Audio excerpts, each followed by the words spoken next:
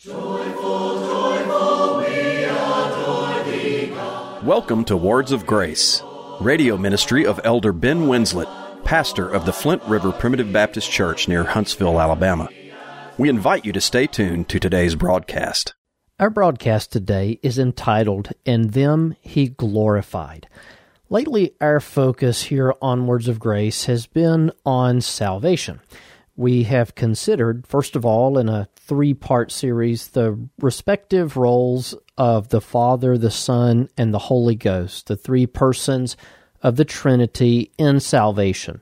And as we explained from that, using Romans chapter 8, verses 29 and 30 as the basis for our series, God the Father is responsible for the covenant phase of salvation. God the Father, as a person of the Trinity, often represents God's sovereignty, His divine prerogative. God the Son has saved us from our sins. He died upon the cross for us. He justified us, as we read from Romans chapter 8. This would be the legal phase of salvation. And God the Spirit has quickened us when we were dead in trespasses and in sins. Or as we read in Romans chapter 8, He has called us. He regenerated us, according to Titus chapter 3. We are born of the Spirit, according to Jesus in John chapter 3. So we are saved by God, the Father, the Son, and the Holy Spirit. Salvation is of the Lord. Now, just a caveat to remind you of something that we said throughout that series. There are not three gods, but there is one God who exists as Father, Son, and Holy Spirit. And we call this the Trinity, or the Triunity, the three-in-one Godhead. It's very important for us to understand that God is a Trinity, but at the same time, we cannot fully understand the Trinity, how God is one, and yet three who are one. We simply can't understand that, but we certainly can believe it, and we can repeat what the Bible says about it. There are three that bear record in heaven, the Father, the Son, and the Holy Spirit, and these three are one. Well, God the Father chose us. He purposed to save us. He foreknew us and predestinated us. God the Son justified us by His blood. And God the Spirit called us. He quickened us when we were dead in trespasses and in sins. As such, as we emphasized on the broadcast last week, as we shared a message on the subject of the afterlife, as such, because of what God has done for us in salvation, when we die, when our bodies die, and the wages of sin is death, all have sinned and come short of the glory of God, and so everyone will die unless they're living at the time of Christ and they belong to Him.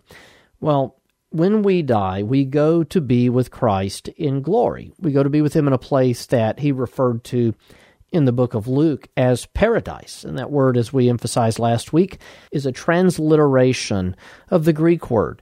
It's a place where we dwell with God in the form of our soul after our bodies die.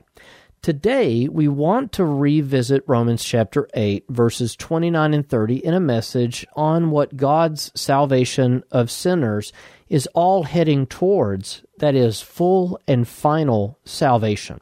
One of the things that we discussed on last week's broadcast is the fact that most people in our country believe in an afterlife. They believe in some sort of life after death. Now, a minority, but a sizable minority, believes in only a heaven. 1% of people in our country believe in only a hell. And then some 61% of people believe in both a heaven and a hell. But their views on what that looks like, why a person goes to one or the other, very seldom reflects what the Word of God teaches on the subject. And so this is very important for us to understand. Now, as a child of God dies, his soul goes to be with the Lord. And because he has been saved by Christ upon the cross, because his spirit, his soul, has been quickened and regenerated, he goes to be with the Lord. His consciousness is with the Lord in glory. But what I want you to understand today, and this is so very important, again, it's not unique to believe in an afterlife, but what Christians believe about the afterlife is unique. Death and going to be with the Lord in glory is not the end of our experience with God as it relates to salvation. There's yet something coming even after our death, something that will happen to our physical bodies that have died. And it isn't until that event that we will speak about more on the broadcast today that God's purposes in salvation are completely completed, for lack of a better term. It isn't until what occurs to us, namely to our bodies, that God's work in saving us is totally and finally finished. Now we'll read Romans chapter 8, verses 29 and 30 for you once again. For whom he did foreknow, he also did predestinate to be conformed to the image of his Son. That's the covenant phase of salvation, that he might be the firstborn among many brethren. The foreknowing and predestinating was the covenant phase before the foundation of the world.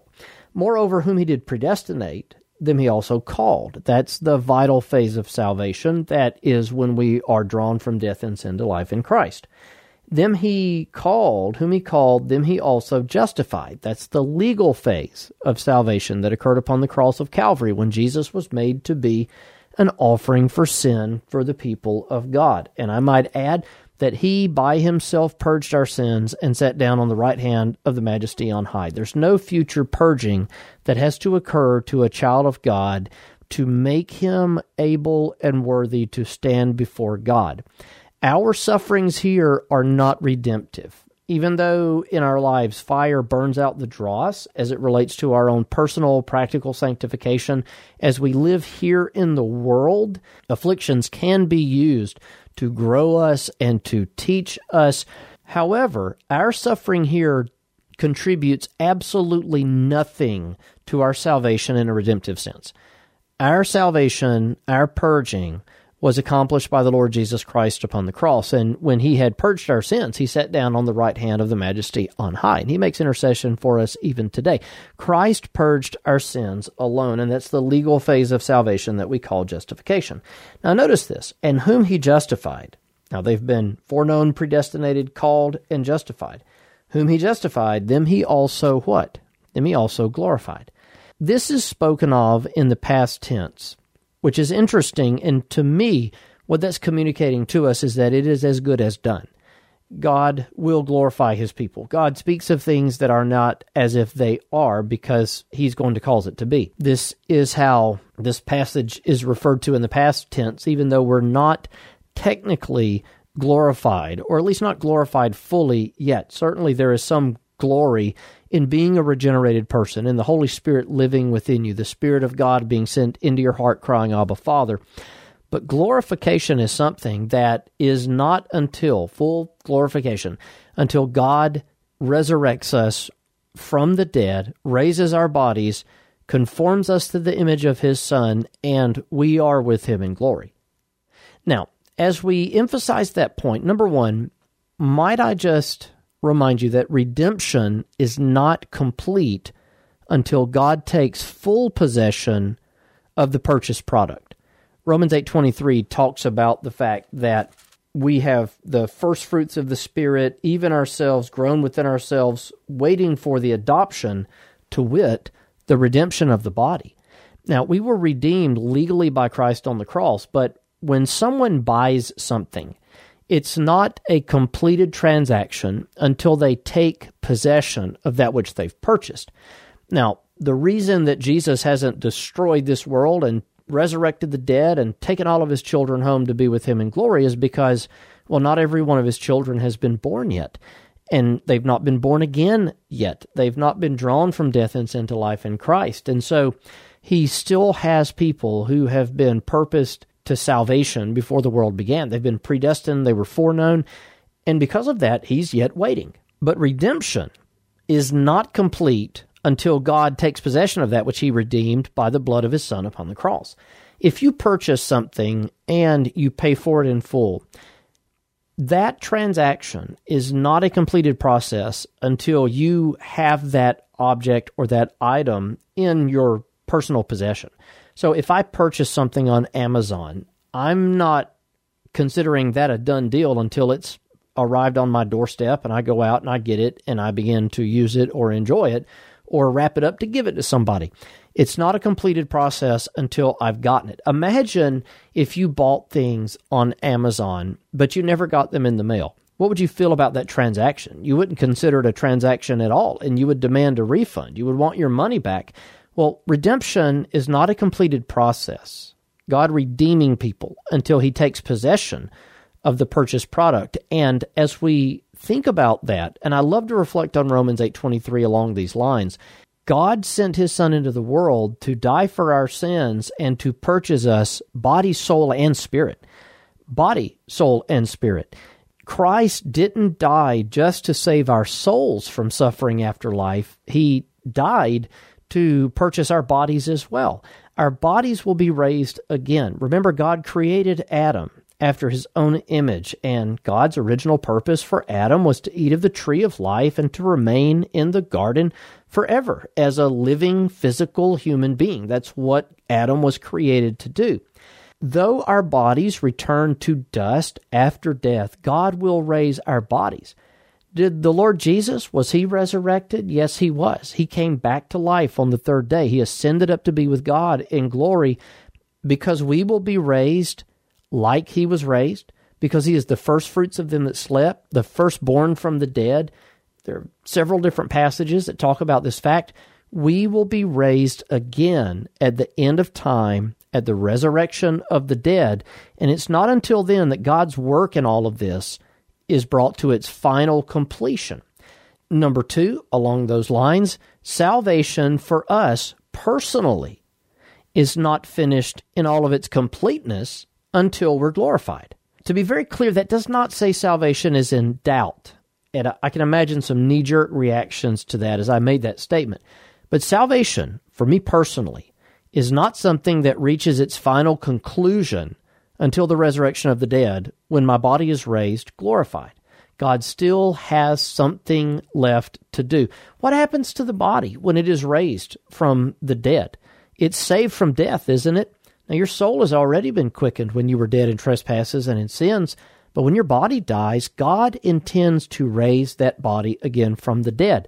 There is yet deliverance in these 5 phases of salvation that we've emphasized here recently from Romans chapter 8. There is yet a deliverance to come, a salvation for your physical body from death. As your soul is reunited with your body, where does your soul go at death? Well, it goes to paradise, but Jesus will bring that soul with him, raise your body, reunite that soul with that body, and then you will be fully glorified. You will be conformed to the image of God's dear Son in all perfectness and completeness, and you will exist that way for all of eternity. That's what the ultimate end is in the mind and purpose of God in the salvation of his people, to raise them after the image of his own Son. Now think about that for just a moment. When we were created, Adam, human beings, in the beginning of time, we were made in God's own image. But this is even stronger language than that. Rather than being made in God's image, we are raised in full conformity to the image of God's Son, Jesus Christ. As Paul said in Romans chapter 8 and verse 29, we've been predestinated to be conformed to the image of his Son, that he might be the firstborn among many brethren. And I believe firstborn there has its primary reference to being firstborn from the dead. Christ is raised again from the dead. As we are raised again from the dead, we will be in full conformity to his image. Now, there are a lot of Christians who walk around in this world thinking that they are in full conformity to the image of Jesus right now, and I'm sorry to tell you, the fact that you are aging and getting older and dealing with illness is just one of many testaments to the fact that you are still a sinner. You will die. You are not perfect. You are not fully sanctified. You are not conformed to the image of his Son. And so take heed in your pride lest you fall, because pride always goes before a fall and before destruction. We're not glorified yet. We are not becoming more and more sanctified in our lives so that at the moment of death we are more holy than we have ever been in our life, and all it takes is simply dying and we've fully made it. Our process is complete. We are as holy as we can possibly be. No, that isn't the case. As long as these bodies live, there is sin in our members. Paul said in chapter 7 of this same book, Romans, that I know in me, that is in my flesh, dwelleth no good thing. Paul knew he was still a sinner. I know that I'm still a sinner. And as long as I'm breathing in this world, if I've not been glorified, if Christ hasn't returned and changed me, well, I still have sin. I'm not fully conformed to the image of his Son. And so we are yet awaiting that final day when Jesus returns and we are delivered fully as we are raised again. Now, there's a few things that I want to share with you about glorification today, and I have basically 5 points, some of which we've already commented on, so we won't comment on it at length. Glorification, number one, is the final phase in salvation. Now, salvation will be completed. Jesus said upon the cross, "It is finished," and that's a slogan for us as Old School Baptists. We believe that he shall save his people from their sins. Salvation will not be completed until glorification. God still has something he's going to do for us as it relates to our deliverance. The final phase of our salvation is glorification. He foreknew and predestinated, he called, he justified, and he will glorify. And that glorification is the last phase in the golden chain links of salvation, if you want to refer to it as such, which is a very popular, common way to talk about these phases of our deliverance in the book of Romans chapter 8. The final phase of our salvation is glorification. Number two, at glorification, we have full, perfect, and complete conformity to the image of his Son. In fact, this is actually what we were predestinated unto before the foundation of the world. If you want an interesting study, go read in a concordance, look up all the passages that use the language foundation of the world. There's some interesting statements that God has inspired in his word about salvation with regards to the foundation of the world. We were chosen in him before the foundation. This salvation was promised by God, who could not lie from the foundation of the world. There are many passages that talk about God and the covenant phase of salvation before he created the universe. What God has predestinated you to is full conformity to the image of his Son. And so it's interesting that what began before the world was created in God's providence is completed at the destruction of this world by his power. Glorification is what we have been predestined to. Predestinated means that God has before destinated, set the destiny or the destination, and the destiny or destination to which you've been predestined is conformity to the image of his Son. I hope I'm making sense to you today. I'm being as absolutely plain as I can possibly be with the way I'm talking about this. We have been predestinated to be conformed to the image of his Son, and as we are raised from the dead and as we are glorified, as we'll emphasize in a moment, we are then conformed to the image of his Son, and we have arrived at the destiny which he before set for us. Now, Ephesians chapter 1 describes it in a similar way. It says, "According as he has chosen us in him before the foundation of the world, that we should be holy and without blame before him in love." Listen to this.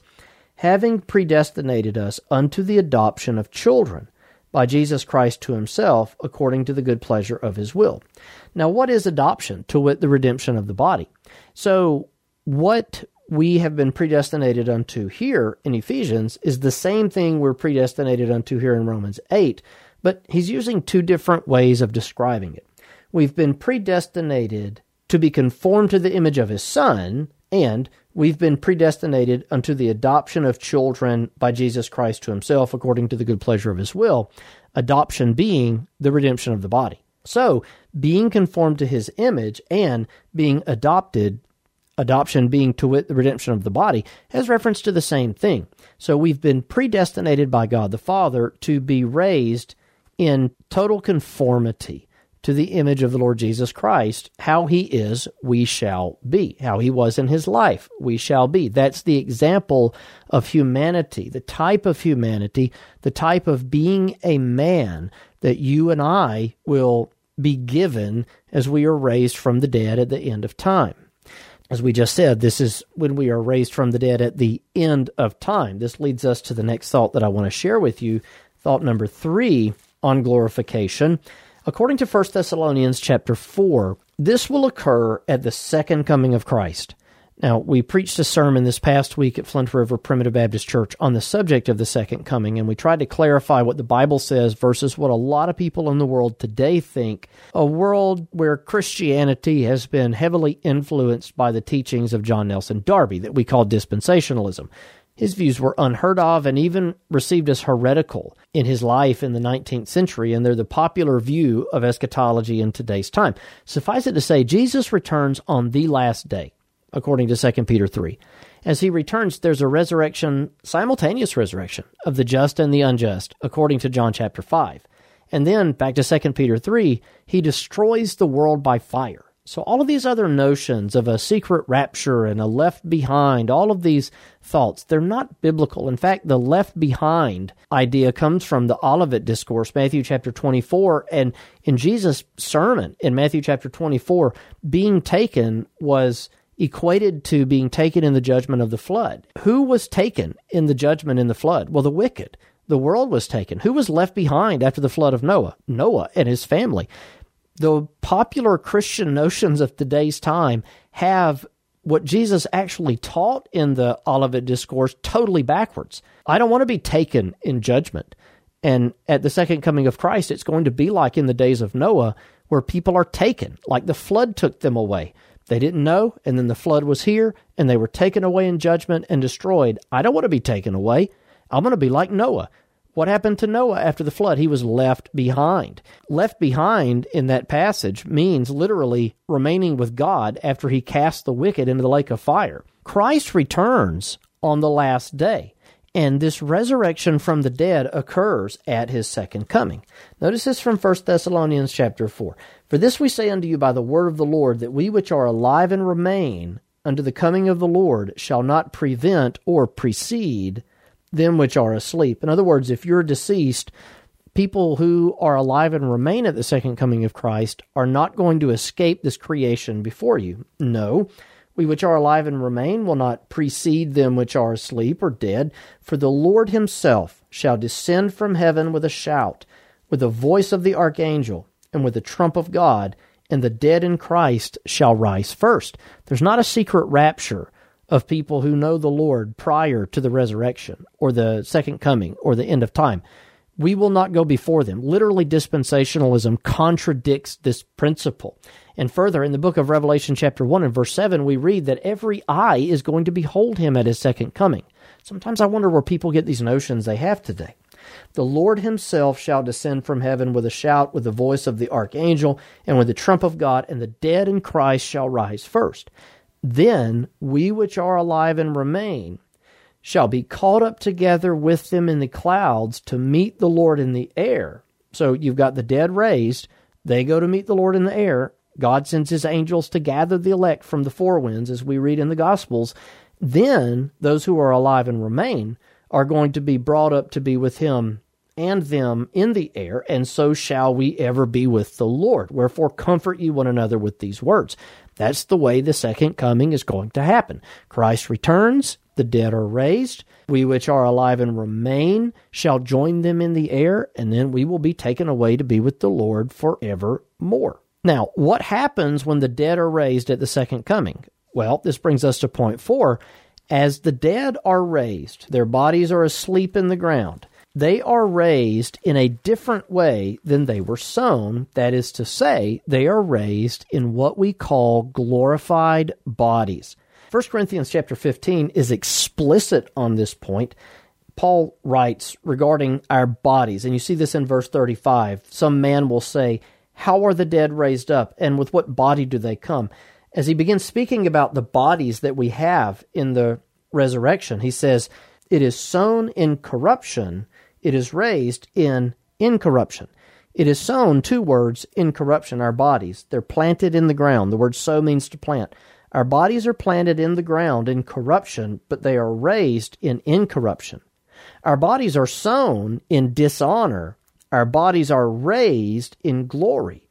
Our bodies are sown, planted, buried in weakness. Our bodies are raised in power. It is sown, planted, buried, a natural body. It is raised a spiritual body. There's a natural body and there is a spiritual body. Now, what he means by this is our body is sown, it's planted. And that body, the antecedent, being our body, is raised, but it's raised different. In a word, it's changed, it is glorified. Our bodies are raised conformed to the image of Christ. What about those of us who are alive at the time? You say, I'm not dead at the time of the coming of Christ. What's going to happen to me? Well, behold, I show you a mystery. We shall not all sleep, but we shall all be changed. Verse 51. We're not all going to be dead at the second coming of Christ, referring to God's people, but we will all be changed. This corruption must put on incorruption. This mortal must put on immortality. And so what happens to those who are alive and remain is that they are, another biblical word, translated at the second coming of the Lord Jesus Christ. Just like Enoch early in Genesis. Hebrews 11:5 says, by faith Enoch was translated that he should not see death and was not found because God had translated him. But before his translation, he had this testimony that he pleased God. Enoch was translated. He was glorified. Those that are alive and remain at the coming of the Lord that belong to him, they will also be translated. They will be changed. They will be glorified, conformed to the image of his Son. Now, being conformed to the image of his Son, let's focus on that for just a moment as we bring our broadcast to a close. You are still you. You still have the body that you had when you lived here, albeit a changed version of that body. That body that was sown is the same body that is raised. However, it has been changed, it has been glorified, it has been conformed to the image of Christ. You are still you, but you are a version of you with no sin, because you're conformed to the image of Christ. This you, this glorified you in the resurrection, has no potential to sin. Adam had potential to sin. He was made subject to vanity. But in the resurrection, we are like Christ. Christ was tempted in all points like as are we, yet without sin. He was impeccable. He was unable to be corrupted. So we, in the resurrection, glorified, will be unable to be corrupted. There shall be no sickness in your experience in your glorified body. There will be no pain in your glorified body. There will be no forgetfulness. There will be no dementia. There will be no cancer. There will be no Parkinson. There will be no arthritis. There will be no pandemics. There will be no stomach issues. There will be no inflammatory or autoimmune disorders. You will be raised up with no pain. There will be no enemies when you are raised again, because Satan, his angels, and all of his people have been cast into the lake of fire, and you are with God and your true family in him. And most beautifully, there will be no death, because being conformed to the image of his Son, what did his Son do on the third day? Well, he defeated death. He rose again. And so as we read in 1 Corinthians chapter 15, O death, where is thy sting? O grave, where is thy victory? There's a lot about life after this world in the resurrection that we don't understand, but one thing that we do know, and this is the expression of the psalmist David in Psalm 17 and verse 15, As for me, I will behold thy face in righteousness. I shall be satisfied when I awake with thy likeness. Again, I'm Ben Winslet, thanking you for listening to Words of Grace today, inviting you to write, let me know that you've received the broadcast, and also to tune in again next week at this time. Until then, may the Lord's richest blessings be yours, is my prayer. We're marching to Zion, beautiful, beautiful Zion. We're marching upward to Zion, the beautiful city of God. If you enjoy the messages you hear on Words of Grace, consider this your invitation to visit a Primitive Baptist church in your community. An online directory is available at marchtozion.com. Copies of this and other broadcasts are available for download on iTunes and on our website. And finally, Words of Grace is a listener-supported program. To contact us, address your correspondence to Words of Grace Radio, 641 Moontown Road, Brownsboro, Alabama, 35741, or visit us online at flintriverpbc.org.